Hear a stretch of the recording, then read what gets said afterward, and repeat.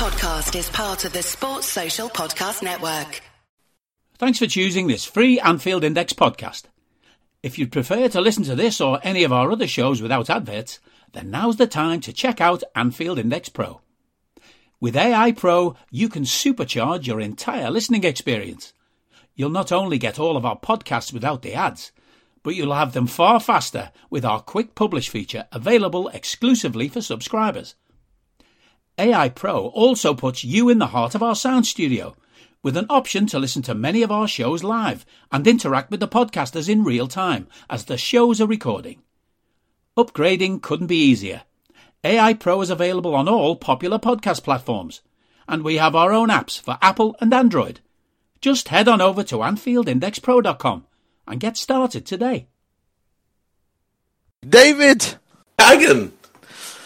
How are you doing, my friend? It's been another long break since we podded. The World Cup has come and gone. Messi has ruled the world. Salt Bay has been cancelled. And, Liverpool have made a signing. It's all happening. It is all happening. And this one very much came out of nowhere, really. It was a little bit like the Fabinho deal, where by the time the local journalists found out and tweeted about it, the deal was practically done. What were we, an hour and a half from when we tweeted until 100% fab. tweeted? Absolutely. 100% fab vibes. I think it's refreshing that can happen. But I don't think there were... I mean, there's mumblings of some people knew, but nobody really believed it, because it's not really a player that I think everybody was overly excited about joining. But Mo Chatra is asking, was I at the cinema last night? I was watching TV last night. So you can, in the cinema room, so you can class it as watching something when it was all kicking off.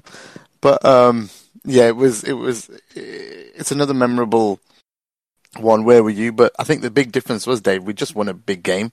And everybody was busy in the post-match of, producing and thingy. I think I read somewhere, which is really interesting, Dave, is that because VVD had those quotes at the end of the game, it pushed everyone to go and release it because the cat was out the bag. Because, a Dutch guy coming, the Dutch captain coming out and saying that, he knows something, probably because it's the guy who he's been convincing over the World Cup. You joining Liverpool and that's that. So, I mean, it was really interesting that a few people have said that it had to come out as soon as Verge opened his mouth yesterday. And they kind of fast-tracked it then. I mean, the agreement was obviously already done. See, this is the interesting other thing I'm going to talk to you about, and we could probably do this now as a side note, is that sometimes these deals are done and just waiting to be announced for the right moment, time, And obviously, this is a case in point where, because Verge has said something, they're just, fuck it, just get it out now. It's Boxing Day, people are chilling. We've just won it. We've just won. Because normally it's when it's something bad's happened that they probably want to, or, we maybe lost somewhere or something. They're like, oh, we got a new signing. Hello. Because they could have done it any time between now and January the 1st, right? But they chose last night. And I think maybe those Verge quotes pushed it on a little bit, which is nice. I think they were waiting to do it last night anyway. I think they were just waiting to get the game out of the way. If you check your WhatsApp there for a very brief second. Mm-hmm. I got a Twitter DM on Friday saying to be ready because the deal was pretty much done. That was from Moby. Are you that person who has everything? The coolest merch and those must-have fan threads? Well, over at our Anfield Index shop, we've gone that extra mile when it comes to pimping up your Liverpool collection. From our popular range of bespoke design t-shirts, sweaters, hoodies and hats, to our signature edition mugs, prints and coasters, all provided with fast worldwide shipping. We have something for every red. We also stock official LFC merchandise and are licensed with the Premier League and UEFA to sell official iron-on shirt badges and sleeve patches. As a listener to this podcast, you can get 10% off everything with coupon code AIPRO10. Just head over to AnfieldIndex.shop or find us on Etsy by searching for Anfield Index.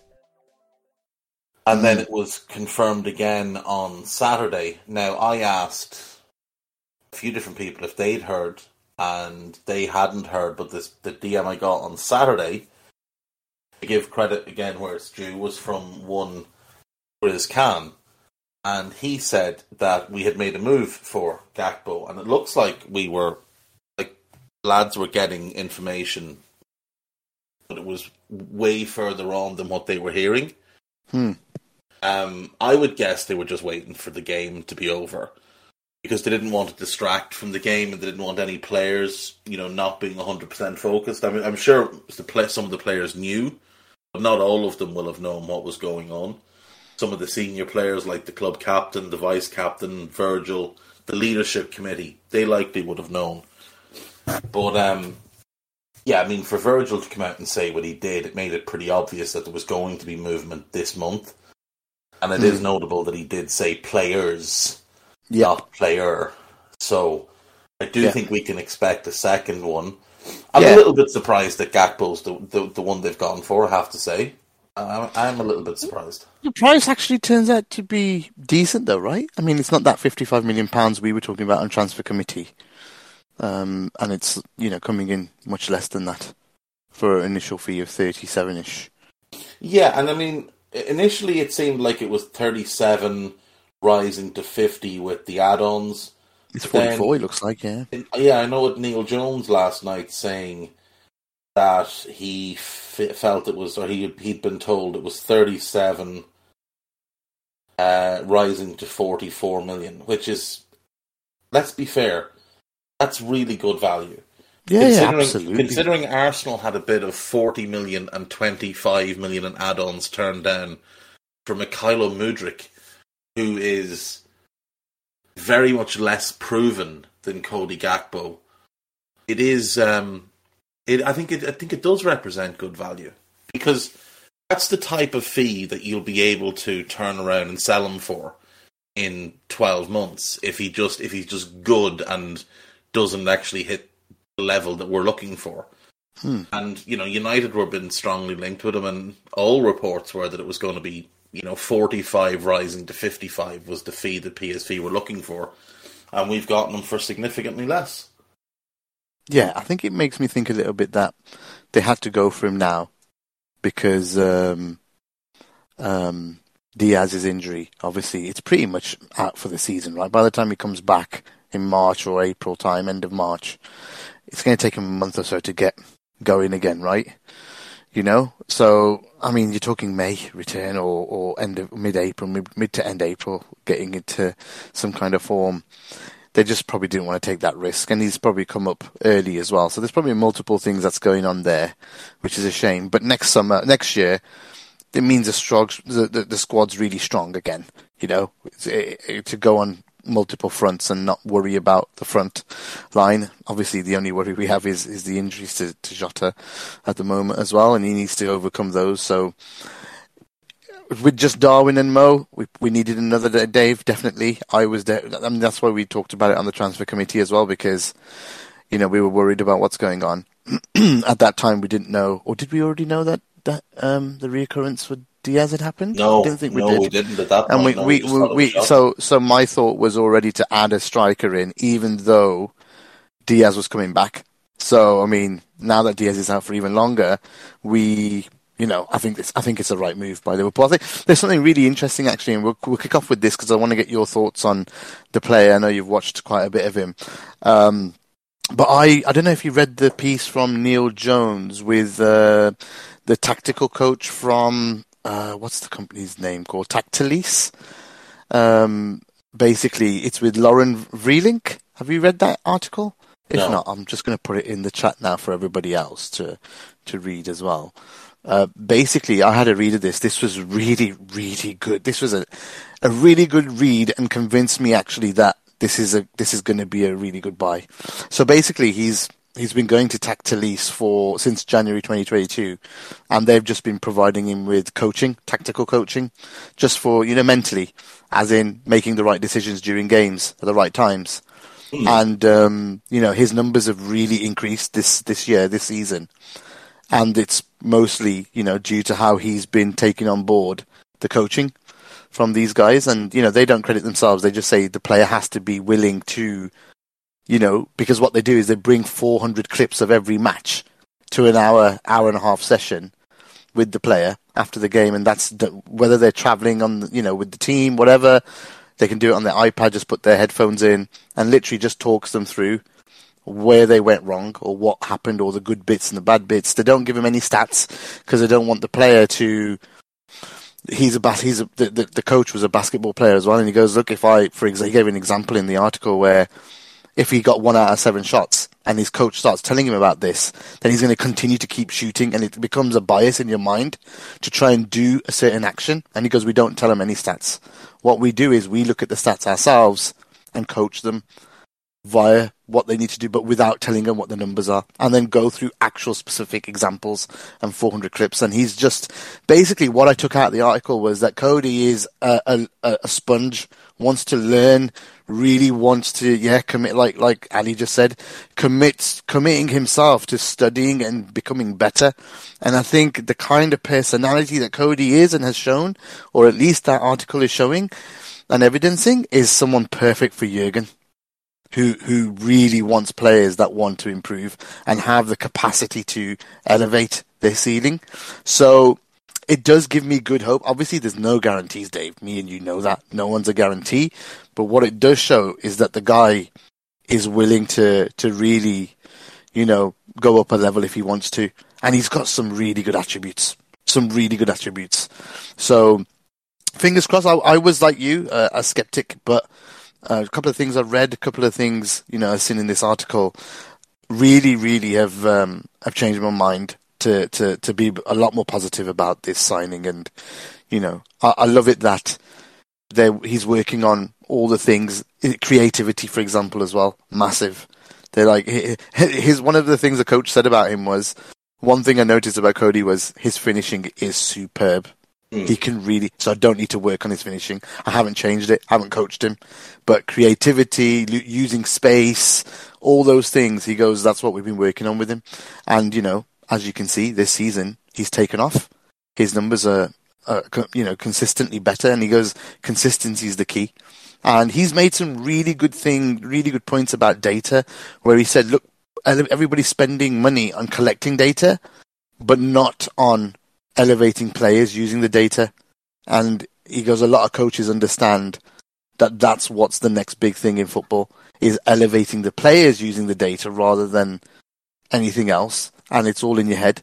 And, it's developing those players. So I think him going out and getting his own personal coach, it shows you something that you got to be open to that. So from my point of view, that's what I think. But from your point of view, what have you seen so far? Notwithstanding that, obviously, he's trying to improve and do better, but what are the strengths you see? What are the weaknesses you see? Why were you not as, excited to see him from what you've seen? Forget all this now, what I've said. Obviously, that's very positive, but it's good to understand both sides of the. No, it is, and I mean that type of thing, and that willingness to put in extra work outside of what he's doing with his own club is hugely important. And it's we see Salah puts in an awful lot of work on himself physically, but we don't know what else a lot of our players do. We have players who might do similar things with similar companies, because we have a bunch of players who are committed to being the very best version of themselves. And for him to be going and doing this off his own back and out of his own pocket is very, very promising. And it is something that you'd happily get on board with. So, in terms of Gakpo himself, like last season he had a really good year. And he scores 21 goals with 15 assists in about 3,500 minutes. He scores in all 3 European competitions, Champions League qualifiers, Europa League, and then Conference League when PSV dropped into that.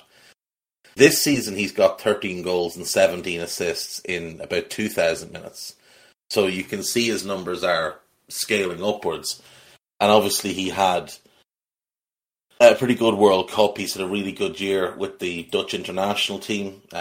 He scored 5 goals for them in 10 appearances, having only made 4 appearances and scored 1 goal prior to this year, and he's made himself a first-choice starter, like an undeniable first-choice starter for them.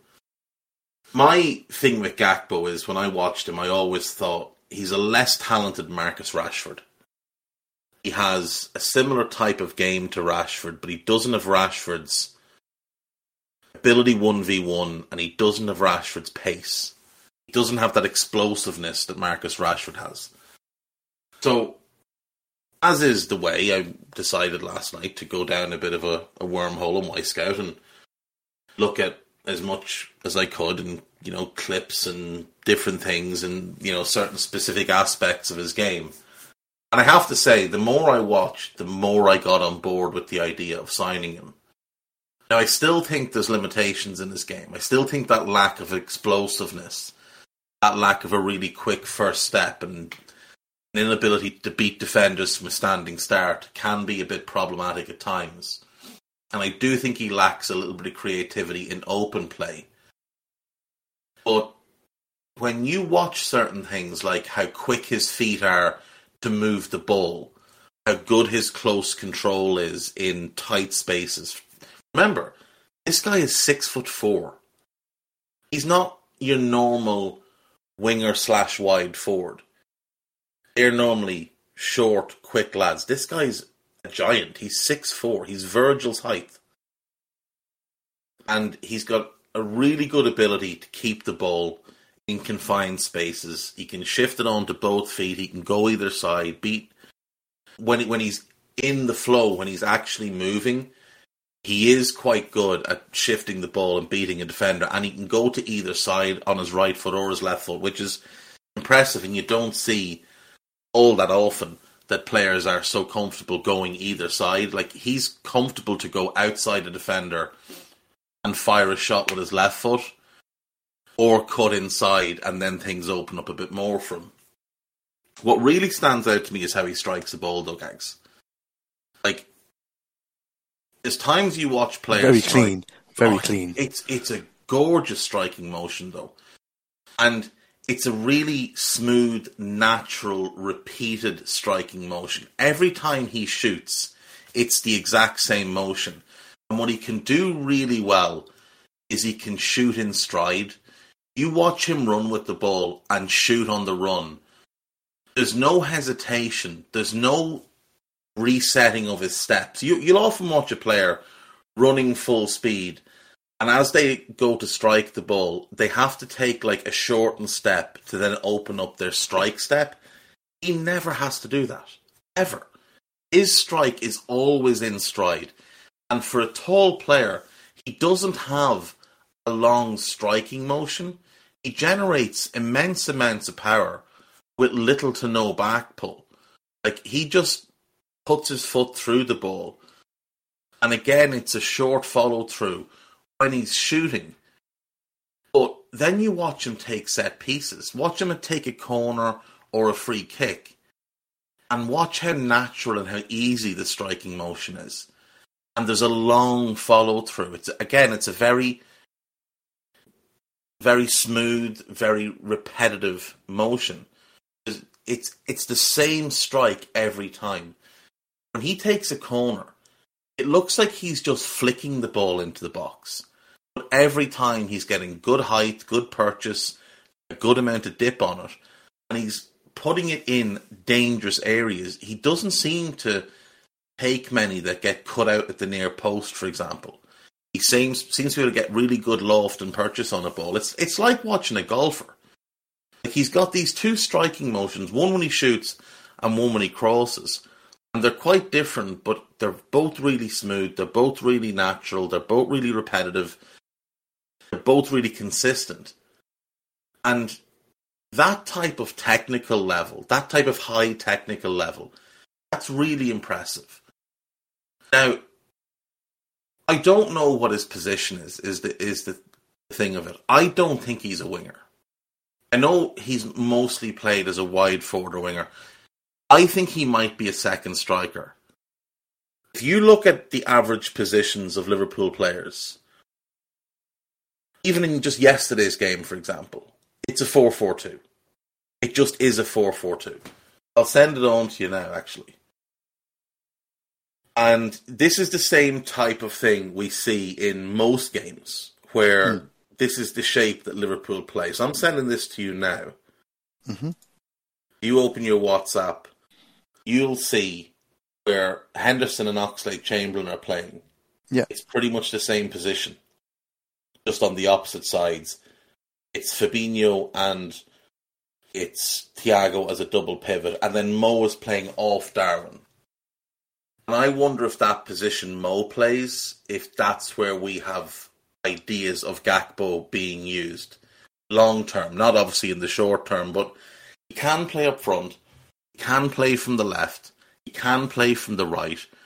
But I think this, in a front two, as the one-off, I think this might be his best role, because he's not the most creative player, but he is a clever passer of the ball. He does make good decisions. And he does have an ability to run off in behind and get on the end of things. And I wonder if Darwin and Mo, Jota and Gakpo is the idea. Like, we have the two starters, the two squad lads, but the two squad lads can also play wide if we change shape. We have been playing 4-3-3 or 4-4-2 pretty much for the last year and a half. Whether it's Henderson or Elliott, they've both been playing that right-sided midfield role, more as a right winger, sometimes tucked in, but oftentimes very wide. And the left winger does play noticeably deeper than what Mo does, and Mo tends to play quite narrow now. So I could see him playing off Darwin. I could see him playing off Jota. I could even see him playing off Mo and being really effective. There's parts of his game that remind me quite a bit of Alexander Isak, who's at Newcastle now. They're about the same age, but they have that same tall, rangy, very upright stance. You know, they play to their height. You often get big, tall lads who don't play the height. These two do. And they're both exceptionally good dribblers. And he's a very good dribbler. But he's a good dribbler in movement. He's not a good dribbler because of his lack of kind of an explosive first step. He's not a great dribbler from a standing start. But if he picks the ball up when he's moving, he's very, very difficult for defenders to tackle. I think one thing that you'd also love, going by your Twitter name, he seems very, very two-footed. And that's one of the things when I was watching those YouTube clips. And no, you don't judge anyone off YouTube clips. But seriously, you watch him and he's creating with both feet, crossing with both feet, shooting with both feet. Like you said, the fluid motion, they're so comfortable. And what I like about it is that when he's down that left side, I don't know if he's going to play there, but from what I was watching, he was playing down the left side. Sorry, a lot. He's going, even though he's right-footed, because when he takes his penalties, they're all right-footed. When he's trying to, go one-on-one against a defender, he's happy to cut in or go around the outside and then cross it beautifully with his left foot. So I'm just like, well, that's something that Diaz definitely doesn't like to do. He can go around the outside, but he always prefers to go cut inside, right? So it gives you that little bit of flexibility where you're playing left or right. You can shoot with either foot. It makes it even more valuable kind of asset in your team, right? When you're two-footed like that. And crossing, like you said, making that decision at the right time, not hesitating to cross with your left foot, it's going to be so valuable when someone like Nunes is in the middle. If we go to a 4-2-4 in certain games, with Mo and Darwin through the middle and Gakpo left wing, it wouldn't surprise me if Diaz played right wing and was just instructed to go around defenders on the outside and get crosses in. Because Diaz isn't comfortable on his left foot. It's very much just for standing. Diaz is very one-footed, very one-sided. Yeah, absolutely. That's what myself and Sam Maguire both highlighted before we signed him. He is very one-footed. Gakpo's more than comfortable to go on the outside. And the thing with Gakpo, he's not the strongest player. Like, he doesn't have a great centre of balance in terms of being able to just put his arse into players. He does have a big frame and he does know how to use it. So if he gets between defender and ball, it's very hard for that defender to get round him because he's a very big individual. And if he adds 10, 15 pounds of muscle over the next 2 years, this boy could be a monster. An absolute monster that nobody's going to enjoy dealing with. And, you know, he is only 23. He'll turn 24 just before the end of this season. So he is going to start maturing and growing into his body a bit more. And I do think I can see more and more, I can see the logic in why we've gone for this deal. Completely agree. It just is a flexibility about this player. There seems to be that adds a lot more to the squad up top right now, especially with all the injuries. And I think that's the key. A cheap deal at a time when you really need somebody to come in. It just ticks all the boxes, Dave. It does. It does. You know, it probably doesn't make sense to go and spend 70, 80 million on someone right now that can come in and maybe make a difference. But this guy could probably just help us, you know, get into that top four. You know, give Real Madrid a fight. You know, those are the two key things that we need to aim for right now, and I think that's what we need to do. Diaz not coming back before 100% before the Real Madrid game, and neither is Jota, to be honest. So we're gonna, you know, we do need, and I mean, Firmino will be. So having Firmino in there will allow us to, if he comes back soon, allows us to rotate a little bit up top and get that one player fresh, and that's all we need. That's all we need is to keep getting that one player, keep that one player fresh every game and rotate smartly. So once Bobby's back, that's going to allow us to do that and we get that fourth again. But being without Jota and Diaz right now would have really started to hurt our squad once we got into those 2 games a week again. You know, and it's going to happen because it's going to be a condensed season unless we go out of the Champions League. Then it won't be. I don't think we're going to focus on the FA Cup either, to be honest. No, neither do I. I think it'll be very much a youth team for the FA Cup, and it should be a youth team for the FA Cup. I mean, we should just bin that off and focus on the 2 main competitions. But, you know, like he'll give us a different outlook as well. I mean, if you play him and Darwin up front, that's 2 big lads up front. And despite the fact that both of them are better on the floor than in the air, they're both strong in the air. And it does give you the option, and we've got very accurate long passers in defence in Trent and Virgil. It does give you that option to just go that little bit longer and change things up. And especially against a defence like Real Madrid, where, you know, Carvajal's not the tallest, Alaba's not the tallest, Rudiger's probably the tallest defender they have, and he can be a bit wild in the air.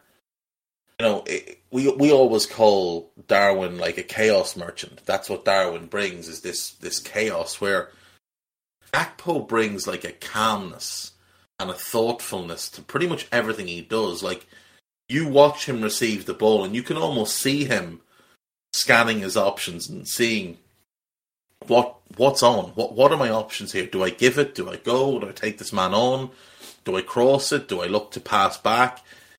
And I think he's going to add something different to the front line that we don't have, which is that Bobby's probably the closest to it, where he does seem to survey his options before he makes a decision on what to do. Mo will often attack and then consider his options while moving because Mo's a very special player. Darwin, I think, just makes a decision and goes without really considering what's going on. Jota, I think, is quite an instinctive player. But I think Gakpo might be one who just brings a new level of intelligence, footballing intelligence, like footballing IQ, to this front line. And it could just be a really interesting combination and, you know, like clash of differences between him and Darwin that could really sync quite well. The more I thought about it last night, the more I watched, the more I spoke to a few different people, the more I got on board with this idea. I understand people are like, number one, he's another left-sided, right-footed, left-sided forward. We have Jota, we have Diaz, we have Darwin who can play there as well. Why not go for, you know, maybe a left-footed, right-sided player more similar to Mo? I understand people looking at it and thinking, well, he's coming from the Eredivisie. It's very difficult to predict how players translate what they're doing there to the Premier League.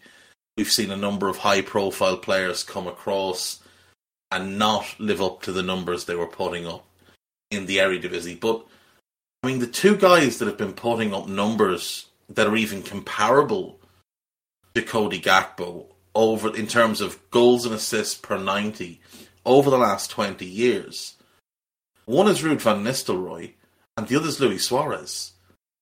And the rest, as good as Memphis was, he wasn't hitting these type of numbers. As good as Daniel Malin and Alfonso Alves and a whole bunch of other players did in the Eredivisie, they weren't putting up the type of numbers per 90 that this lad is putting up. I mean, you know, I think again, it's about attitudes as well, dude. I think it's it's about attitudes as well. Like, this guy is showing already that he's not got that superstar, I want to me type of nature. Some of those players you mentioned come across as arrogant. that, you know. Yeah, they come across as arrogant, and there is a long-held stereotype that Dutch players have an arrogance about them, and it was most famously noted with the likes of Cruyff and his Ajax team. There was an arrogance to them. It was noted around the likes of Edgar Davids. But they deserved to have the arrogance, mate. Of course they did. But they were brilliant. But some of them had it. Like Patrick Kluivert had it at 18 before he even scored the Champions League final winning goal. And it sort of scuppered his career, because when he scored that goal, it kind of fed more into the arrogance. And then as he moved on through his career, he was never quite able to live up to his own standard for himself. And it hurt his career quite a bit. Whereas with Gakpo, he does seem like he's quite humble. He seems like he's quite down to earth. And like you said, you mentioned he's working with this company. That's completely off his own back. What you do know about him, because he's come through the PSV Academy, and when somebody comes through either the PSV Academy or the Ajax Academy, you know that from a technical level, they're going to be really well schooled. Those are academies that focus a lot on the technical side of things. And one of the reasons they often fail is because when they leave, they don't adapt to the physical level. Like, they don't have that physical strength to deal with the Bundesliga or the Premier League. And they often find themselves just overmatched against, bigger, stronger players. Like I said, this guy's 6'4", and while he doesn't have a great core strength yet, he knows how to use his body. He knows how to put himself between man and ball, and I don't think he's going to have the issue of being bundled over too often. I think he's going to be able to use it, and once he adds a bit more strength, once he puts on a bit more muscle, he could be quite a big unit. Like, when we did the transfer committee pod, two of the players we said to sign were Marcus Thuram and Kefren Thuram. And a big part of it was their size. And Marcus Thuram is 6'4". Now, he's a bigger, stronger 6'4" than Gakpo, but there's a lot of similarities in the areas that they play in. Thuram's more explosive, but Gakpo's a more technical player. So while we went for Thuram, and we did sort of rule out Gakpo because the asking price at the time was 55 million. I do think we were looking in the right area for what the club were looking for. A player that can play centre or left, a player that does have an added bit of height, that can be an aerial threat, who can be direct, but Gakpo can also drop out and be involved in the link play. And I saw some people, there's some numbers floating around yesterday with regards to his numbers against quality opposition. And one of the things people seem to be a little bit concerned about were his creative numbers against strong opponents. So he's, over the last 2 seasons, he's 0.42 goals per game against strong opponents, 0.68 against all opponents. His XG is 0.35 against strong opponents, 0.52 against all opponents, so he is overperforming his XG. In terms of assists, he's 0.33 against strong opponents, but only 0.21 XG assisted against those stronger opponents. Shot creating actions, 4.15 against strong opponents, which is pretty good, is above average. But 1.74 from open play, which is below average. Now, these numbers do compare him to wingers and attacking midfielders. Again, like I said earlier, I think he's sort of a second striker. I don't think he's really an attacking midfielder or a winger. I think he's quite a unique profile. But his dead ball creativity numbers, 1.25 per game from dead balls, is above average against strong opponents, 1.87 against all opponents. His numbers are really strong across the board, with the exception of his open play creativity. And I do think that's an area that he can work on and improve. I don't think it's an area that I wouldn't call it a weakness. I would say if you watch, he's often maybe not the passer who creates the chance, but he's the guy that makes the pass before the pass that, sets up the goal, whatever you want to call it, the hockey assist. I think he's one of those type of link players rather than a final ball player. And again, when you see how he strikes the ball from set pieces, you can see how well he could adapt that to as a second striker, even dropping into the right-hand side half space and clipping crosses for Darwin and things like that. So, the more I watched, the more I think about it, and the more I talk to certain people, including Moby. If you don't know Moby Hawk on Twitter, really good guy, really good eye for a player, like really, really good eye for a player, and has just a great knowledge of young players across the world, really. Similar to how I used to be, where he, keeps an eye out for who people are talking about, and then once he sees a player's name mentioned a couple of times, he jumps on it, has a look, and just keeps himself some notes on what the player is and how they're developing. But he does it on a bigger scale than I used to do. But he's been on Gakpo for about 3 years now, and he's adamant that this kid is going to be a really good fit, and that's kind of why I went and did a deep dive on him last night, because I've seen Moby's give his opinion on players over the last 6 months or so, and consistently he's right about pretty much everybody. So yeah, I think we've done really well here, and to get him at that price, I know it's not a great measure, but Transfer Market currently has it valued at €60 million, and we're getting him for 37 million, which is probably €40 million. Like, it is a really good deal. Hello, I'm here to annoy you. I'm here to annoy you into listening to more of me and more of others on EPL Index. We don't just have the Anfield Index stuff. We've got EPL Index as well, which covers the entirety of the Premier League. And we have 3 podcasts and a whole bunch of really good writing on EPLindex.com. The podcasts are my own Two-Footed podcast, which is every day at 4 p.m, Monday through Friday, covering the whole league. We have A Tad Predictable, hosted by Tadiwa. You know Tadiwa, he does Anfield Index. He presents A Tad Predictable before every Premier League match week. And then Kevin DeVries and his crew on the EPL Roundtable, they're every week after the Premier League match week. So make sure you listen to everything we're doing on EPL Index and follow us there on Twitter at EPL Index. Thank you. Bye-bye. Very, very good deal.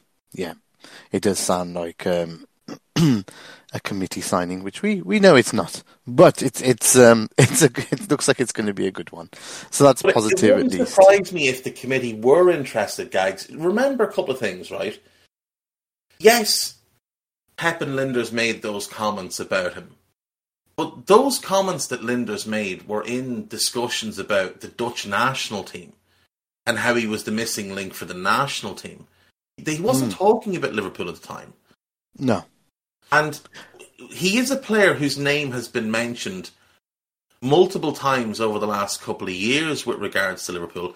And he is a player that even before this year, I brought up on the transfer committee podcast maybe 2 years ago when we were looking for wide forward options. It might have been even the year we signed Jota as a young talent to keep an eye on. But I mean, I wouldn't. Well, there was tweets today. I would say Linders is a big pusher of this deal, but I wouldn't rule out the fact that the likes of Edwards and Ward had this guy, marked down as somebody to keep a very close eye on. I think someone put it in Discord. I saw somewhere that Barry Hunter was the one who pushed for it as well. So that's always a positive sign. So I think it was Grizz actually, tweet from Grizz, but that's been put in Discord.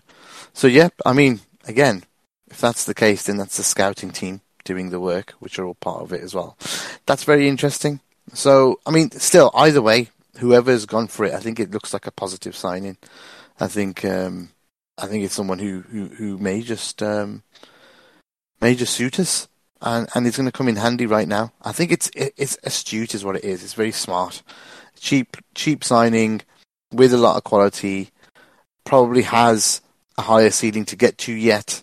All of those things are important for a Jurgen Klopp team, I think, because obviously, as we've seen, he takes players to another level, and he's got his national captain here, so he's got a friend already, and I think he'll settle in very, very fast, like all the other players. I think that's one of the beautiful things about the club at the moment, is that the players aren't dickheads, and I think if when a new player comes in, they come in and they settle down very fast. I think it was Alex Manfield said this on Twitter yesterday. I can't remember.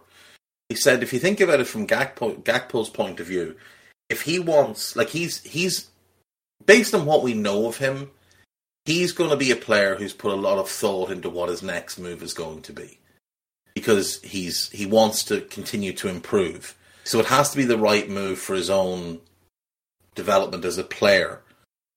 And when he's looking at the situation of, do I go to United or do I go to Liverpool?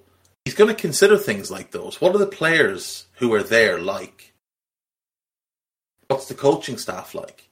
What's the environment like? What's the track record of developing players? And he's going to look at Liverpool, and he's going to look at Mane and Firmino and Salah and Jota and Diaz and Darwin. And he's going to look at United, and he's going to look at Sancho. And he's going to look at Rashford, and he's going to look at Martial, players that haven't developed particularly well. And he's going to think, well, what are the managers like? Which manager do I want to work for? I know Eric Ten Hag. I have a personal relationship with Eric Ten Hag, but what's Jurgen Klopp like? He can ring his international captain in Virgil and get a very honest appraisal, because Virgil won't sugarcoat things. And Virgil, as we know, loves Klopp. What's he like to work with day to day as an attacking player? Because that's different. Well, he played with Mario Götze for a couple of years at PSV. Now, Götze's gone on to Eintracht Frankfurt, but I bet he has his phone number. He's probably rang Götze as well and gotten an opinion on him. So he's been able to tap into finding out, is this guy what people say he is? Is he as good as people say he is? What's his track record like with attackers? Well, he can see what he's done at Liverpool. And look at Dortmund with Götze, with Royce, with Aubameyang, with Lewandowski, and he can see that Klopp has this incredible track record of developing young attackers once they're willing to put in the work. And what we know of him is he's willing to put in the work.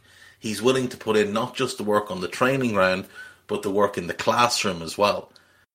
Because he goes and he studies the tape, and not just his own tape, but he'll be studying opposition tape as well. I guarantee you, he's the type of player that goes to an analyst at PSV before a game and says, I need clips of their right back. I want to know what he's good at, and I want to know what he's weak at. I guarantee you he does that. Because Mo does it for us, and Darwin did it at Benfica. Darwin used to go to the analysts at Benfica and ask for footage of the centre-backs he'd be coming up against. What mistakes do they make? And which side do they prefer to turn? And he would adapt as he was going. Mo does the same, and I guarantee you he does that. So I think I can genuinely see the arguments against him. And I can see people being concerned of, we're signing a player off the back of a good World Cup. I don't think we're signing him off the back of a good World Cup. I think we were looking at him strongly before the World Cup. I think he just happened to have a good World Cup. Like, if we were to sign Enzo, I don't think we'll sign him in January, but if we sign Enzo, it won't be because of the World Cup. It's because of what he'd done beforehand and what we see of him as a player. We're not a reactionary club. We're not a stupid club. We're a little bit chaotic at the moment, a little bit more chaotic than you'd like, but we're a very thoughtful club. And because we don't have an unlimited pot of gold the way like a Man City do, we can't just sign players on a whim. Every decision, from signing players for 5 million like a Fabio Carvalho to signing players for 75 million like Virgil, every one of those is agonised over before we press the button. And this will be no different.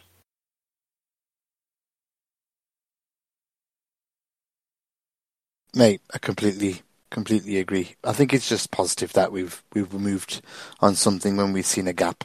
And there's a lot of people saying, why have we signed him? Why haven't we got a midfielder? Well, the midfielder's coming too. You know, they're not stupid. Things are going to happen. I think if there's an easy deal to make and it's done, why are we complaining? The one thing that we always said is, why don't we get deals done quick? We've got one done real quick. Yeah. So yeah. I think everyone who's complaining, have a fucking look at yourself, man. What are you doing? There's definitely going to be movement for a midfielder. We cannot go on. We cannot get top 4 without another midfielder because our midfield will break. No, our midfield was problematic yesterday. I mean, there was a really good 30-minute spell in the first half, but they were too easily played through at times. So, you know, and look, Fab had a really good game yesterday. I thought Henderson had a good first half, and then his legs really started to wear down in the second half. Thiago had a quieter game, but I thought he was still pretty good.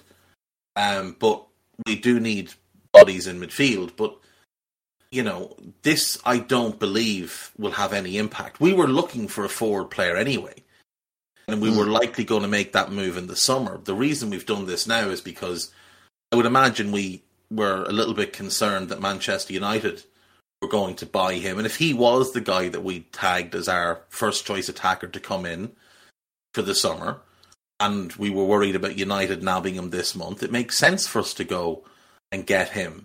Because our budgets aren't decided at the beginning of the summer or at the beginning of January. They're planned out well in advance.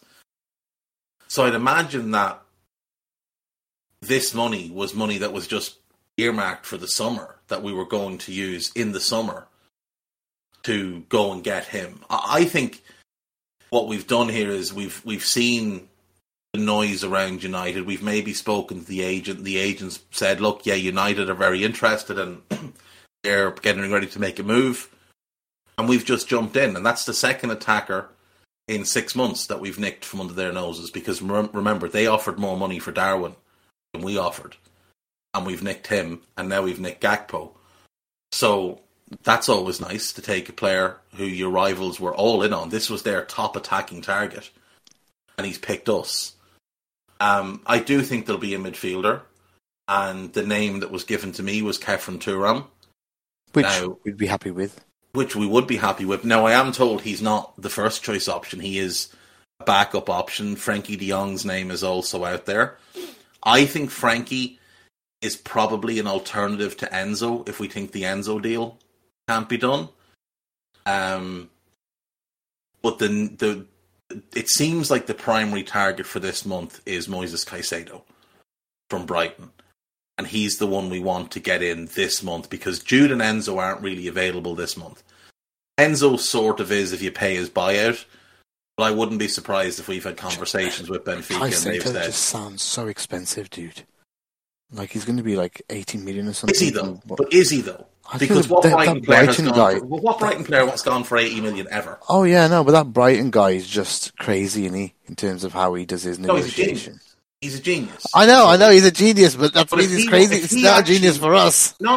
Well, you're missing the point. If he wants 40 million for Caicedo, then of course he's going to say 80 because he might get 60. Like, when he was first putting Cucurella on the market in the summer, he said he wanted 75 million. But it was well known that Brighton's actual asking price began at 35. In the end, he got 55. So what do you think we'll get him for? If we got him? I think we'd get him for 50 in add-ons. 50 in add-ons up to 60 or something? Up to 60, maybe. And I've spoken... See, I think 50 million is something that's going rate of a young... I've spoken to a few... Because I used to, as you know, I used to go to Brighton games quite regularly, and I still keep in touch with a lot of my friends from there, and one or two of them get decent information. And they tell me that he has an agreement with the club that from when he signed, that they wouldn't price him out of moves. If he told them that's the move I want, as long as they got a fair price for him, based on market value, that they'd accept it. So he has an agreement with Brighton. It's the reason he went there. It's the reason he turned down United and a couple of other clubs and went to Brighton, was because he wanted a development step. He didn't want to go somewhere and be stuck on the bench. He wanted to go somewhere where he could play. That's why he picked Brighton. But he went to Brighton and like, remember, he's on pennies. He's one of the lowest paid starters in the Premier League. He's on about $3,000 a week. The reason he took that deal to go there was because they made him a promise that if he developed the way they expected and the way he was confident that he would, that when time came to sell him, that they would not hold him ransom. They would not hold him out of the market. They would allow him to leave for a fair price. And there's two clubs that have real interest. One is us and one is Chelsea. And Chelsea are not in the good books with Brighton. Oh, I agree, but the Chelsea only stole one thing their that's manager putting me off is that someone has come to me and said he wants Chelsea. I don't believe he does. That's the only issue. That someone said that to me, that they're the front runners. I don't believe that's true. I believe they're putting 2 and 2 together and getting 5 because he played under Graham Potter. I think that's the only logical reason to make that assumption. There's been nothing else, and he's taken pictures in London a few times. So I think that's just somebody putting 2 and 2 together and getting 5. I think he wants the best move for his career, and the best move for his career is not Chelsea. He's also not Chelsea's first choice. Declan Rice is Chelsea's first choice. And it's Declan Rice that they're going to push for in the summer. So I don't even know if he has the real option to go to Chelsea. But by all accounts, Brighton do not want to do business with Chelsea because they stole their manager. Yeah, that makes sense. And they stole 2 of the recruitment team without permission, by the way. Without permission. Stole 2 of the recruitment team. And they've been talking to Leandro Trossard without Brighton's permission. And what Chelsea didn't seem to realise is Trossard is not out of contract in the summer. Brighton have an option to extend his deal. But Chelsea were trying to pull a fast one. So it wouldn't surprise me at all if Brighton just said to Chelsea, no matter what, we're not doing business with you. We'll sell him elsewhere for less than you can offer. But there's been no mention of Chelsea looking at him in this window. None. Chelsea's entire midfield focus, by all accounts, is Declan Rice. That's the player they want. That's who Potter wants. It's who the owner wants. He wants England's star boy in midfield, and he knows he's not getting Jude. So he wants Declan Rice. And if anyone watched Declan Rice against Arsenal yesterday, you would be very hesitant to pay a big fee for him. But if you watch Caicedo, at any point, you'd be willing to pay whatever it takes. That kid is really, really good. Like, different level good. He's the one that makes all the sense for us. You bring him in, you shift Thiago from left side to right side, and put Caicedo and Fab as a pair, and allow Thiago more freedom. That gives you the defensive base that we used to have when we had Ginny, but better, because Caicedo's a more natural defensive player than Ginny Wijnaldum. He's bigger and he's stronger. And I genuinely think we can get him for 50 and add-ons. I don't think Brighton will hold him to ransom. I don't think they're going to try and price him out of moves. I think they're very realistic about how they run their club. They'll try and get the best price they can. And the reason, remember as well, that they were able to get a high price off Chelsea for Cucurella is because there was also interest from City. If Brighton are selling Caicedo and there's only one offer on the table, they don't have that leverage that they had on the Cucurella deal. And I don't think there is a second offer. I think it's us. There was only one offer from in the summer, remember, and it was from us. It wasn't from Chelsea. Very interesting. very interesting. It'll be, you know what? Nothing would make me happier, but I just think that if we do get Caicedo, it will be one of Jude or Enzo after that. Yeah, my assumption would be if we buy Caicedo, we buy Jude or Enzo. It should be Enzo because he's the better player and he'd be cheaper. A little bit cheaper, not a whole lot, but he's a better player. And then we go for a cheaper third. Whereas if we sign Thuram, I think we can go and get Jude and Enzo. Yep. That's why I probably prefer to go that route. I'd rather get Caicedo, okay, Enzo, and like a Manu Kone, or, you know, maybe Mason Mount, who's out of contract in 2024, shows no signs of being willing to stay, and based on all of Chelsea's transfer activity, they don't really have a plan for him. A midfield three of Mount, Caicedo, and Enzo, that would be absolutely perfect balance. I know Mount is not as potential-wise, he doesn't have the ceiling of Jude, but right now he's a better player than Jude Bellingham. He just is, because he's older, he's more experienced, he's more developed. And Mason Mount is perfect for Klopp. Huge capacity for pressing, good tactical intelligence. I'd rather sign Mason Mount. I think you get him at a good price in the summer if he's out of contract in 2024, which I believe he is. Just sign him for free then in 2024. No, because then we're throwing away a season. Because well, I suppose you could play Thiago for a year on the right side and, you know, rotate him at one or two. But I would look at doing Mason Mount in the summer. So realistically, Chelsea will have to sell him. So that LFC approved account, by the way, is getting a lot right lately. Ojogo reporting Liverpool intensified contacts with Benfica today. That's today, 5 minutes ago, that tweet. For Enzo. Well, who else would there be at Benfica? Maybe we will just pay the buyout. Maybe we will. I think our hope would be that we get to someone. Yeah, because I had someone else tell me that they were actually going for, it was going to be Enzo or Caicedo plus Jude. So it would be one of those two and Jude on top. So it wasn't going to be Jude or Enzo. That the idea was that it was going to be Caicedo or Enzo plus Jude. Does that make sense?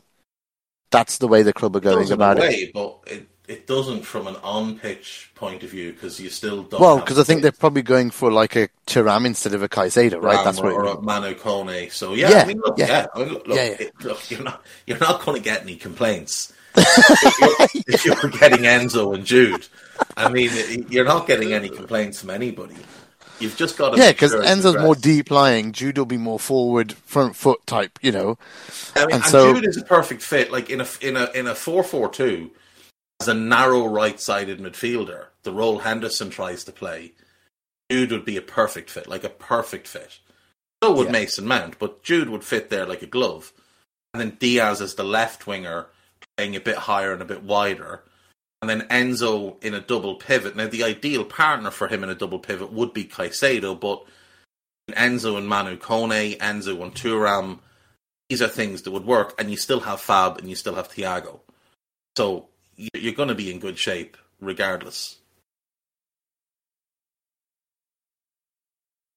I just hope that's the reality of the situation and we're not being hoodwinked again and it's just not going to be nobody or something, but there's always that fear with Liverpool. But yeah. I mean, Tom James mentions Jacob Ramsey from Villa. He'd be another good Jude alternative if we couldn't get Jude. Similar type of player, less of a high ceiling, but, you know, a very good player and definitely potential. Look, we're looking at the right players. That's the main thing. Here's the question now, though, is does Gakpo mean Bobby's off in the summer? Because I think it has to. I don't think you can carry Bobby as your sixth forward, given the wages that he's on. And, you know, you've got Darwin, Mo, Diaz, Jota, Gakpo, and then you've got the kids in Carvalho, Elliott, Oak, and Cade Gordon. There's no real need to keep Bobby at that point. He doesn't offer us anything on a consistent basis that we're not getting elsewhere, and injuries, the decline. Like, I know he's had a good first half of the season, but now he's hurt, and he had a good first half of the last season and then was awful in the second half. So I think it's probably just time to say to Bobby, look, thanks, but over. I don't think he should be renewed, and I think it's a very, it's a controversial opinion. I think the emotion has to be taken out of it, though, from a business standpoint. I think, they've gone and signed a forward now. I think for 6 weeks, for this 6 months, we're going to be okay. And I think next year with, maybe in the summer, if there's another cheap young forward somewhere to add them to the mix, that's fine. But I think we should let him go. I think if we're going to re-sign someone on 200 grand a week or 180 or 175, I just don't think that's worth it. I think that should be going towards the likes of a Caicedo, an Enzo, or a Jude, that type of money. It needs to be going towards the players that we want to bring in, and it gives us that, especially when you're losing a Keita who's on 100 plus, you're losing Ox who's on 150 plus. You got a Milner on 125-ish. You got Firmino, who was on near 200, probably 175. That's a lot of money. That's a lot of money going out. $500,000 a week is being freed up for the likes of a Jude and Enzo, a Caicedo. And then on top, if you want to expand more, Dave, you've got so much leeway there for a couple more players, wages-wise, if there are a couple of freebies that are coming in. Yeah, I mean, look, there's still talk that we really like Yusufa Moukoko from Borussia Dortmund. There's talk that Klopp has met him. And he's on a free, right? He's on a free in the summer. I mean, imagine if he's signed. Do you get what I mean? That just doesn't. You don't need a Firmino then, right? I mean, it's sad to say, but we love. By the way, this is not Firmino hate. We love Firmino. We love everything that Firmino has done for Liverpool FC. Do not mix the two things up. You hate Firmino, so you want Firmino to leave. That's fucking stupidity. Nobody thinks like that. If you think like that, you're just fucking wound up wrong. No, we love him. We love everything he's achieved and what he's done for the football club. But the problem of where the squad is right now is because we continue to keep the players past their sell-by date. Continually. And if you want to fucking win things, we need to move some players on high wages, bring in younger, quality players to fucking go again. So stop this nonsense in making it out like as if we hate players. We do not. We appreciate everything they've done. The fact is, we want this fucking club to succeed. That is all that matters. Not hanging on emotionally to every single thing all the time. Let go. Let go, man. Fucking move forward. They always say you should repeat your successes and learn from your errors, and we've made 2 notable errors with contracts in recent years in terms of players we've kept, in terms of Henderson and Milner, paying them a phenomenal amount of money to not be very good at football for the last couple of years. Milner should have been let go after the title win, and Henderson shouldn't have been renewed and should be out of contract this summer, and we could renew him from that point for a year. Where else is he going to go? The fact that we've got him tied in for 200 grand for next season and the season after, that's a mistake. It's been a painful year and a half so far under this contract.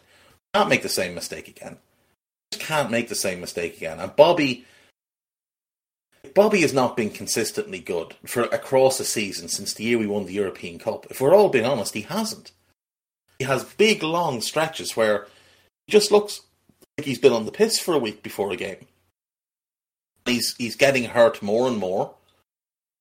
And like if he was willing to take a significant pay rise, like as in he takes a base wage of 50 grand and then he gets paid, I don't know, an extra 75 when he plays, and maybe it's an extra 75 if he starts, 50 if he comes off the bench, things like that. Then you could look at a deal and maybe say, okay, for 2 years, maybe that's worth doing, but not on anything like what he's currently earning. Like, we don't have the resources to do it. And if we can go and get someone like Yusufa Moukoko to bring in, so you get Mo and him, he's the long-term kind of successor to Mo and the short-term backup. We have Darwin and Jota as our 9s. And say Diaz and Gakpo are the left-sided ones, Well, that all of a sudden is arguably the best attack in. I wouldn't even say arguably. That is the best attack in Europe in terms of options and depth and potential. Wow. Because all of them, bar Mo, have levels to go up. And Mo is already one of the 7 or 8 best players. The pace in the was world. frightening last night, wasn't it? From Darwin, the pace was just frightening. If anyone wants to play high line, you're fucked with Mo and him. And then when Diaz comes back, he's really quick as well. So like, it's just like we have so much in depth. I think Gakpo, like you said, doesn't have the pace of those guys, but he's not slow. He's not slow at all. He's not slow at all. No. No, so that'll be good to have as well. I mean, I think Jota. I don't know about Mokoku. Is he quick as well? Lightning, absolutely. Oh fuck! Rapid. There you go. Here's I the think thing Jota with will be the Darwin. only one. Can we just very quickly talk? And Jota's quick. Like, he is quick over short distances. He's good with the ball at his feet more. I And think. so Gakpo, and that's the thing. Like, I would put their pace on about a similar level. They're quicker quicker with the ball. Like, it's one thing running without the ball, but to be able to run quickly with the ball is a talent in itself. And Gakpo and Jota can do that. And to be able to beat men while running at that pace is even more impressive. They're the two finishers as well, I think, in the squad. The two most natural finishers, I would say. Yeah. So 2 things. Just on Darwin yesterday, is this notion that he didn't play well yesterday because he missed some big chances? And, like, that's fair enough if you're an imbecile and that's how you watch football. But look at everything else that he did. Look at the chaos he caused. Look at the hassle that he gave that defence. And, look He's at things chaos. like... He is. Look at things like the first touch, though. Like, his first touch has improved dramatically from where it was in week 1. Dramatically. His all-round game has improved dramatically since the summer. From the really raw-looking fella who rocked up in pre-season. Finishing will come.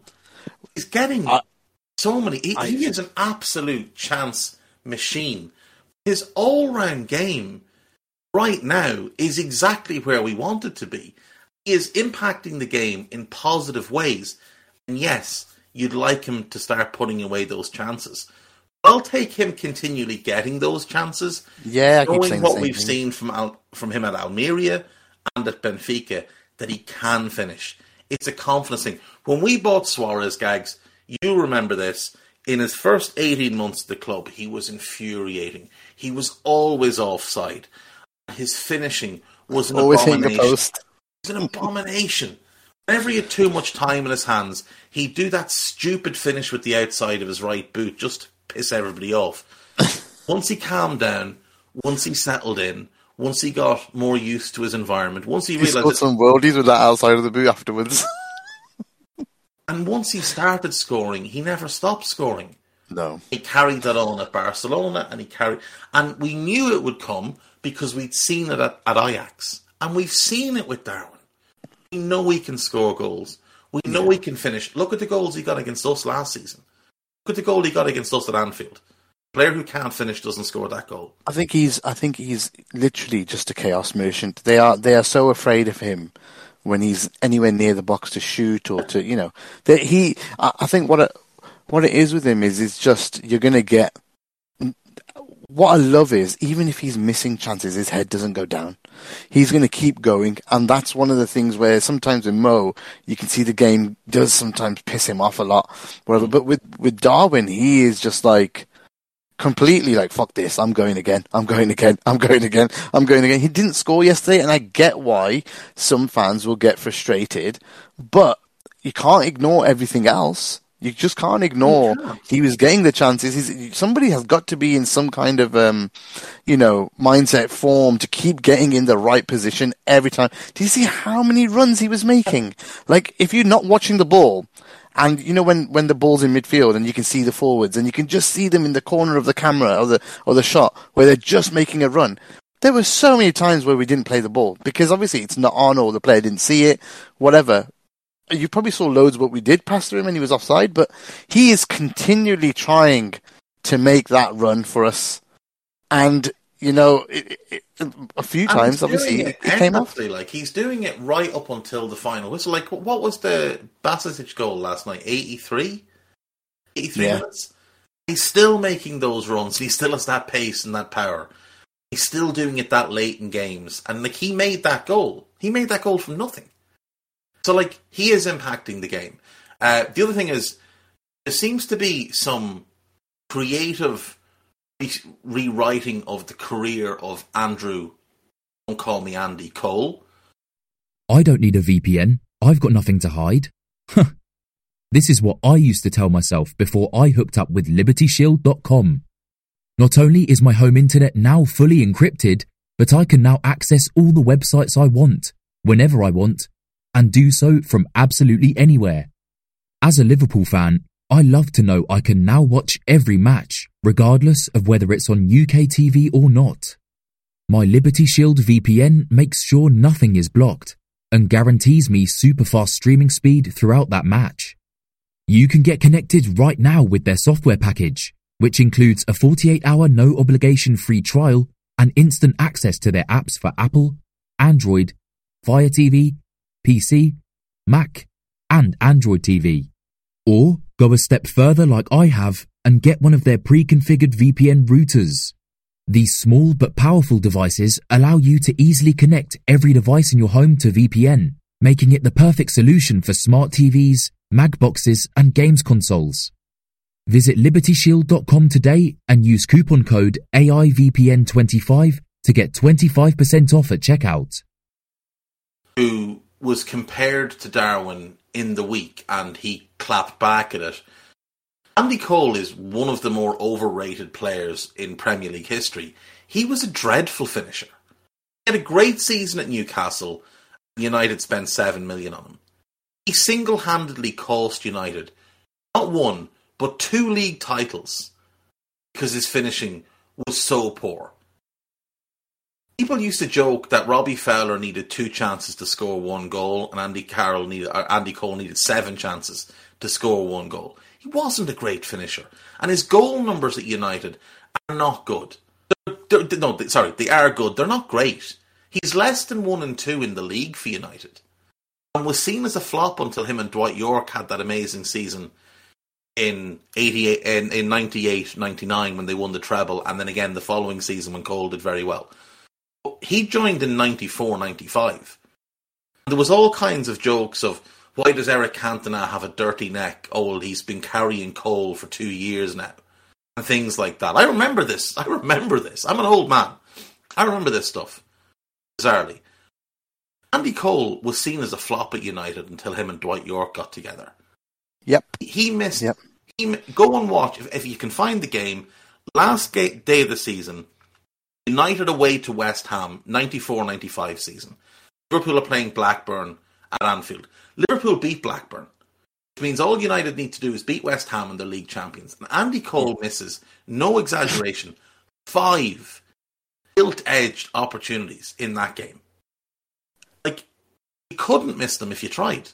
Andy Cole was not a great finisher, nor was he a great player. He's not one of the 12 best strikers of the 90s. Dwight Yorke was the boy, though. Dwight Yorke was better than him. Cantona was better than him. Sheringham was better than him. But I don't want to talk about United. I've got another couple of things for you before we go. So one, Harinder asked a question at the top.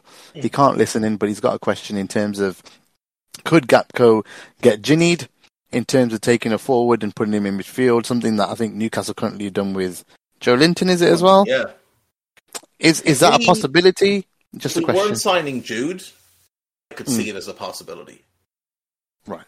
I could see it. I could see him playing as an attacking 8. I could see him playing on the right-hand side in that 4-4-2 as like a narrow inside to outside type of player, because the way he crosses the ball leads me to believe he can pass the ball quite well over distance. It's not something he does regularly, but you will see him ping the odd crossfield ball. But that ability to put a corner or free kick pretty much wherever he wants it will translate into being able to pass from that channel on a regular basis. He is a hard-working player. He's not great defensively, but he's not a complete void. Like, he doesn't just stand and watch. He will do his part. He's not a great presser, is, I think, a big issue for some people, but hasn't really been asked to do it. Like, Roger Schmidt didn't ask him to press all that much. So I don't know. We'll see when he arrives what he's capable of. But the fact that he's played under Roger Schmidt, the fact that he's played under Louis van Gaal, and they've both loved him. And they are players, they are managers that demand a lot out of players off the ball. I do think that's a positive sign. I could see him definitely playing in midfield on the right in the role that Henderson tries to play. But if we're signing Jude, then that role is Jude's. So it's definitely something we could look at if we missed out on Jude, but assuming we get Jude, and even if we don't get Jude, I assume there'll be a plan B to Jude.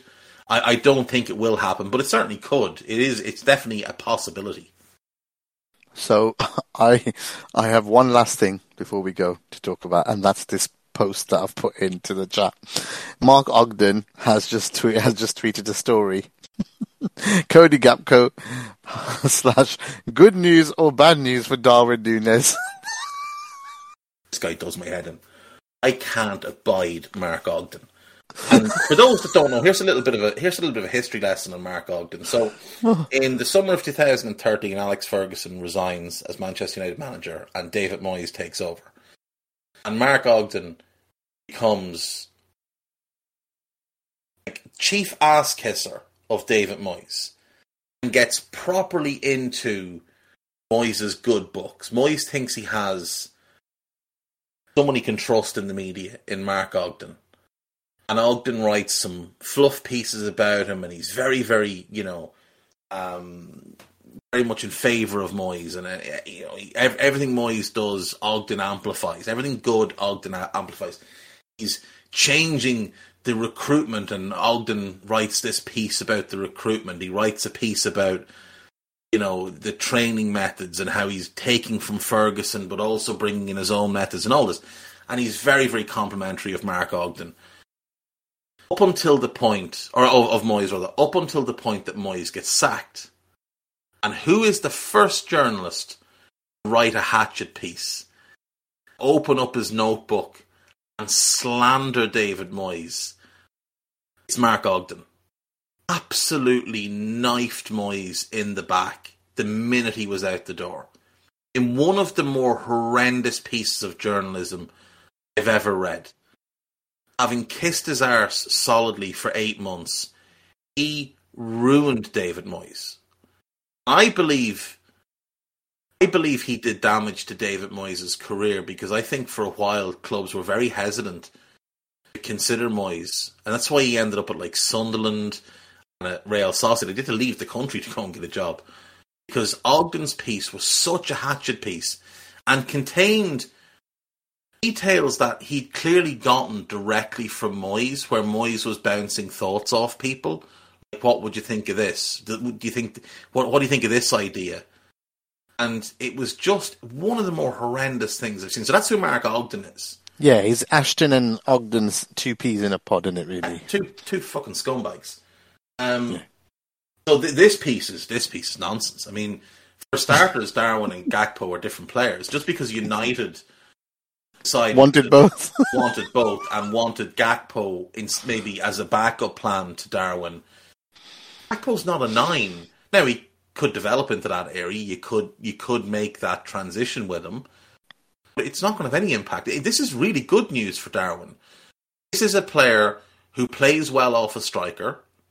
This is a player who is a really good crosser of the ball, which, Darwin's really good at attacking the ball and getting on the end of good quality delivery. He's going to, I think, become our best corner taker.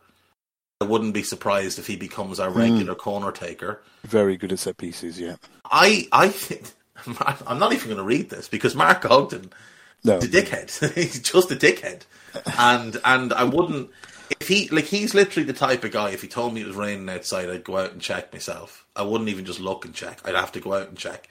I wouldn't believe a word that comes out of his mouth. He doesn't understand football at all. He's the type of guy that probably became a journalist, get free tickets to go to games. He's not a particularly good writer.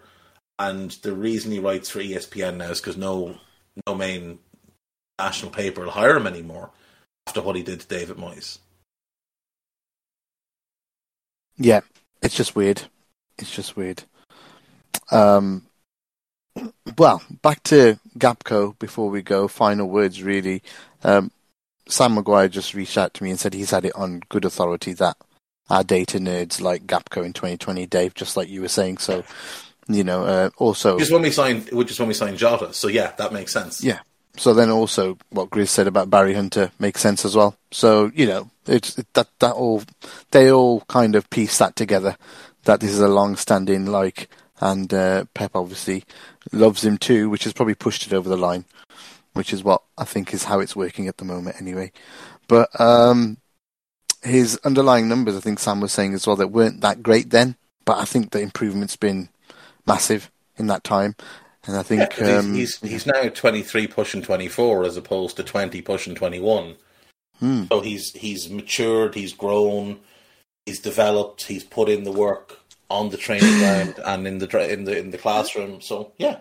Yeah, Romano's now saying his 6-year deal's almost close to being done, or is done now. He's going to sign for 6 years at Liverpool and all this. Well, first of all, he's not. He's going to sign a 5.5-year contract because it's the middle of a season for Fabrizio. Exactly. Same fella tweeted, I believe, yesterday morning that Gakpo was locked in on going to Manchester United. This guy is just a spoofer. He's not we had to mention Spoofer. We just had to mention the Spoofer before he went because he's so wrong on everything. And he's really... Romano is just, playing with Man United fans right now and their cliques. That's what he's doing. He's got them on strings. When people... See, the thing is, right, people look at Romano and they say, oh, he's got 13 million followers. He must be really respected. No, he's not. People follow him because he has followers. He grew those followers... telling lies to Manchester United fans for an entire summer 2020 about Jadon Sancho going to United when no negotiations took place. None. United inquired, Dortmund told them what they wanted, and United never went back. Those conversations ended in June. Mano was still pushing podcasts about Sancho to United on deadline day, 2.5 months later. The guy is a spoofer.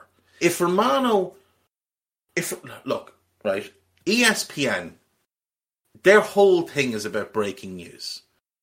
And they pay Adam Schefter about $7 million a year and Adrian Wojnarowski about $5 million a year, or it could be 9 and 7.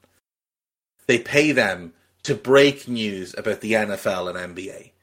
If Fabrizio Romano was seen within the journalism industry as the breaker of news, not just by the small-time journalists who kiss his arse to try and get a bit of clout and get a bit of a shout-out and get in his good graces, because we know he'll bury people's careers because he's done it before because he's a bully. If Romano was what people think he is, ESPN will be paying him 3 or 4 million quid a year to break news because that's their whole business model. He works for Caught Offside. The Guardian binned him off. He works for Caught Offside, lads. That's where he is. That's who he works for. The guy's a spoofer. He's always been a spoofer. The first thing he ever did that got him attention was he published an interview with Wes Schneider on his Facebook page. The problem was he never met Wes Schneider. He never spoke to Wes Schneider. He invented the whole interview. Inter Milan had to ask him to take the interview down because he lied and made it up. That's who he is. He's a liar and a spoofer. He's wrong about this. It's a 5.5-year deal. It's not a 6-year deal, because if it was a 6-year deal, he'd be out of contract January of 2029, and we'd be losing a player mid-season for nothing. So he's a fool. Ignore everything he says. He's just trying to get clicks. Yesterday he tweeted that Liverpool Gakpo was going to United. That was yesterday. So just ignore him. He's a fool. Yeah, completely agreed on that one. Fucking abide the fella. But yeah, right. I mean, okay. Look, it's a good day. Good place it's a good to day. We won yesterday. It's a good win. We've gotten a player signed. I can understand why people have some hesitancy. I can understand why people are confused. Some people are a little bit confused about it. But I think if everybody sits down and just does even 45 minutes on YouTube. Just watch and play. And look, obviously YouTube comps are made to make a player look good. Just look at things like how he strikes the ball. Look at things like how he carries the ball. Look at the strengths that it shows. The weaknesses, forget about them for now. But look at what he does well, and you can start to picture him. And then if you do have access to Y-Scout, go and look at him there, and look at things like his carries in transition and stuff like that, or even just his set-piece delivery. Just watch his set-piece, and look how consistent and how repetitive that striking motion is. It's the same follow-through every single time. It's really natural, and it's really, really good. So yeah, I'm in on Gakpo. That's really good to hear. Really positive as well. I think I think I'm also convinced by it. I think I've read a couple of things there. Watched a lot of videos as well myself last night. Obviously, only YouTube, so nothing that's a proper scouty type. But the two-footedness of him really did convince me. Being able to cross on either foot, being able to shoot on either foot, and therefore being able to go around the outside or cut inside on that left side, which we've missed since Mane moved away from the left, is going to be interesting to see. And I think that's going to really suit Nunez a lot, and it's going to help him a lot. So Mark Ogden, yeah, you're going to have to get in the bin with that, mate, because kind of you just get in the bin permanently, Mark Ogden. Just get in the bin and go away, and bring Romano with you. 10:27 yesterday morning. Cody Gakpo hasn't changed his mind on Manchester United. He was keen on joining last summer, and this is still the case. Discussions with his agents have always been positive. On United now, time to decide internally about 55 to 60 million investment. Wrong club, wrong price.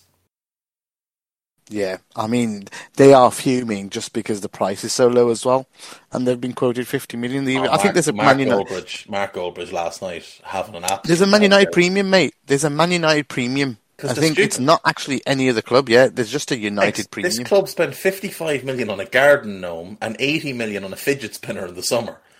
They're crying that they haven't bought him. Spent all your money in the summer. Spent 55 million on a garden gnome. You're still trying to gas him up and make out that he's been good when he's been ruined multiple times. Then you spent 80 million on a fella whose most notable thing is spinning in a circle. He's just sticking his foot out. He's just sticking his foot out and going side to side. That's it. He should be a dancer, not a football player. Useless.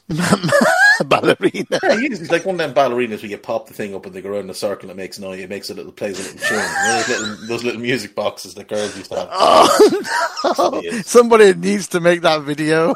Put him on. That's a job for Harinder. Someone opens one of them and there's just a little Anthony in it and just around and around in a circle to that really annoying tune. That's so funny. That is so funny, man. We would really need... Harinder, get on that one. That's your job. Yeah, when he listens to this, that's a really good piss take when he fucks up or something, someone to tweet that. But I think that's the other thing in football is a lot of people, a lot of fans are affected by the banter era on Twitter. I think you need to condition your mind not to let yourself get affected by it. I think obviously the problem is then WhatsApp groups with your mates and stuff, people start sending these memes around. Just take it on the chin because you do it to everybody, you know, you're dishing it out. You gotta take it. You gotta take it as well. So if you're dishing it out to players and to your mates when their players are shit or doing something, if they find something against your own, but don't take it too personally and don't take it too harshly. At the end of the day, that's what's going to happen. If you're going to dish it, you got to take it. So I think what then happens is it turns into their judgment in football, and it changes the way they think about a player just because of the banter that's going. And I don't think we should be doing that. I think we should be smarter than that, especially if you're listening to these pods on AI Pro. You should be much smarter than letting banter get to you and worrying about what someone's going to say about a player. Watch the game, see how he's doing. Also, if you're listening to this, listen to AI Pro, it means you're a Liverpool fan, which automatically makes you smarter than people who are Manchester United fans. So, it's always a good thing. Exactly. Don't let it. Yeah. You need to be stronger than letting banter get to you, for sure. And you have to also be a bit more mindful that if you're dishing it, mate, you're always going to get it. There's no way that I think the unbearable era was a one-off where we just dished and dished and dished. But it came back to hit us the next year when we really went to shit with all the injuries. So, you got to learn your lessons. Or just be able to take the hits. And remember, Jurgen's building a team of giants, and if you don't like it, he'll send them around to your house and they'll kick the fuck out of you. So just settle down a bit. Oh, that's one thing I'm looking forward to, is not having a short team. A taller team. Only two short players that are acceptable are Mo and Thiago. Yeah. Everybody else needs to be a giant of a human being. That's what we want. Robbo as well. Robbo's pretty short. But he's got bags and bags of gnarl and bastardry about him. Pace and gnarl. It's just a needly little shite bag. So yeah, that's fine. Gotta have that. You gotta have that. All the rest of them in your team. People is coming back. He's a giant. Virgil's a giant. Dude's a big boy when he arrives. Fab is a big lump. Darwin's Fab's gnarly as well, you know. He's plenty of gnarl about him. Don't you worry. Fab one last thing before we go. I keep saying one last thing. He's 6'4" as well. Yeah. Venturam's 6'4", so don't sleep on that boy either. One last thing, Doak. What do you think of Doak? And Doak, a.k.a. Luca Digna's daddy. He's just like, for a kid to come on at Villa Park, one of the biggest stadiums in England, and take a 46 or 47 time capped French international and absolutely ruin him like that. It's just rude. It's rude, it's disrespectful, and I'm here for every bit of it. Can we also point out that Stefan Basic, that first touch for that goal, that calmness, score that goal, to take that touch and just clip it round the goalkeeper. We have senior midfielders who couldn't do that. That kid did it without even blinking. And I know somebody sent it to me, because I don't do TikTok because I'm a grown man. Somebody sent me the clip. He put it up on his own TikTok and said, greatest moment of my life. I mean, you have to just get on board with that. But yeah, Ben Doak was sensational when he came on. Fantastic. Thank you, Dave. Thank you for your time as well this holiday period. I know, we just finished. This is the official Boxing Day, Christmas Day bank holiday in the UK. Is that the same on your side as well in Ireland? Yes. Yesterday was St. Stephen's Day, because we're not heathens. So yesterday was St. Stephen's Day. And today is the bank holiday. So yeah, there's no work. So yeah, Merry Christmas to you, since we're celebrating the bank holiday for Christmas. So Merry Christmas to all your listeners as well. Hope you've had a really good holiday break. I think with Liverpool winning and signing a player, you have to admit that's probably one of the better holidays. 2017, obviously, nobody can rival. You know what's great? So everybody sat there expecting that the embargoed news to come out Christmas night was going to be something, and all it was Jurgen's thoughts on Jude Bellingham. And everybody was sitting there, you had all these lads on Twitter crying, that's not all it was, we waited all day for that. And then the next day we signed a player. Good lads, sit down and shut up. Yeah, superb. But it was only 24 hours later that we ended up signing someone. So amazing. But Dave, once again, line them up. Absolutely. Thank you so much for your time. I think I'm hoping that before we go back to work next Tuesday, or at least I go back to work next Tuesday, we maybe sign one over the New Year break as well. That would be very nice. Nice to get them both in and both done early. It really would. And then exactly, and then if it's Caicedo or Thuram or whoever to be done early, get it done early before the teams go back. I suppose in Europe, tell them early as well, because they won't have time to go and replace them. So exactly. Everybody's interest to get that deal done early. That's why PSV have done this now. It gives them all of January now to go and find the right replacement. They'll have their list, obviously. They'll have targets. This gives them time to get a deal done. So this is positive on all counts. I completely agree. Okay. That is everything for me today. Like I said, hopefully we get back together again and we can do another one on a midfielder that joins, fingers crossed. And even if it's not, right at the start of, or in this holiday period, if it's just next week, I think there's an FA Cup game weekend coming up at some point. We can always talk around there or something like that, but let's see what happens. But, lovely to speak to you again. Thank you guys for interacting and the audience today. We appreciate it. Thank you for supporting AI Pro as well. I know I'm not around as much. I've been very busy. It's been a mad, 3-4 months for me at work, but it's been rewarding. Don't worry, I've been working my ass off, but it's been rewarding for me personally. This has been the best time in my professional career, I think. So things are going good, things are going well. I might be away, but it's all positive, and it's AI Pros in good hands with the likes of Dave, Trev, Carl, whoever else is on. It's all just the UP lads as well. The UP lads as well. So the Irish boys it's all and doing. Match It is what it is. The Irish boys and Match It. And Guy, of course. Mr. Drinkle. But yeah, really do appreciate your support. Keep it going. January's going to be busy, obviously, in Discord. So if you're not on it, make sure you're in it. Come into the Liverpool chat and let me know that you're a subscriber. We'll give you access and we'll discuss transfers all January. Let's hope there's a few pre-summer deals done as well. Fingers crossed there. So I think it's exciting times. And let's hope we sell the club very, very soon so we can get something sorted for the future as well in terms of where the club's going. I think that's another thing that I think all Liverpool fans want for 2023. So we're ending 22, 3 wins in a row. Let's hope we can make it 4 before we end, and then really positive end to 2022 for Liverpool, and going into 2023 with signs that we can turn around this horrific last quarter, really. The last quarter has been terrible, but let's hope we can turn it around and really go in with a bang. And I don't think there's many Premier League games in Jan. I think it's all shitty cups, or a lot of shitty cup stuff. So yeah, I think we need to focus on the Premier League. If we can go into a run of 6, 7 wins, 8 wins, I think that table's going to look very, very different. But yeah, once again, thank you everyone.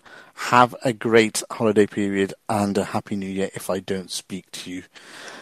Till then, I have a feeling I will. Catch you later. Up the Reds. We hope you enjoyed listening to this Anfield Index show. Please be sure to subscribe to our channel so future podcasts find their way to your device automatically. There's nothing quite like fan engagement, and we'd love to know what you think of anything discussed on this show. The best way to get in touch is over on our free Discord community, where both podcasters and listeners debate the hottest LFC topics 24/7. Sign up free now at AnfieldIndex.com/Discord. You won't regret it. You can also follow us on Twitter at Anfield Index and find us on Facebook by searching for Anfield Index. Oh, and before you go, we'd love it if you could leave us a 5-star review on your favourite podcast app. It only takes a couple of seconds, and it means the world to the people who create these free shows. Sports Social Podcast Network.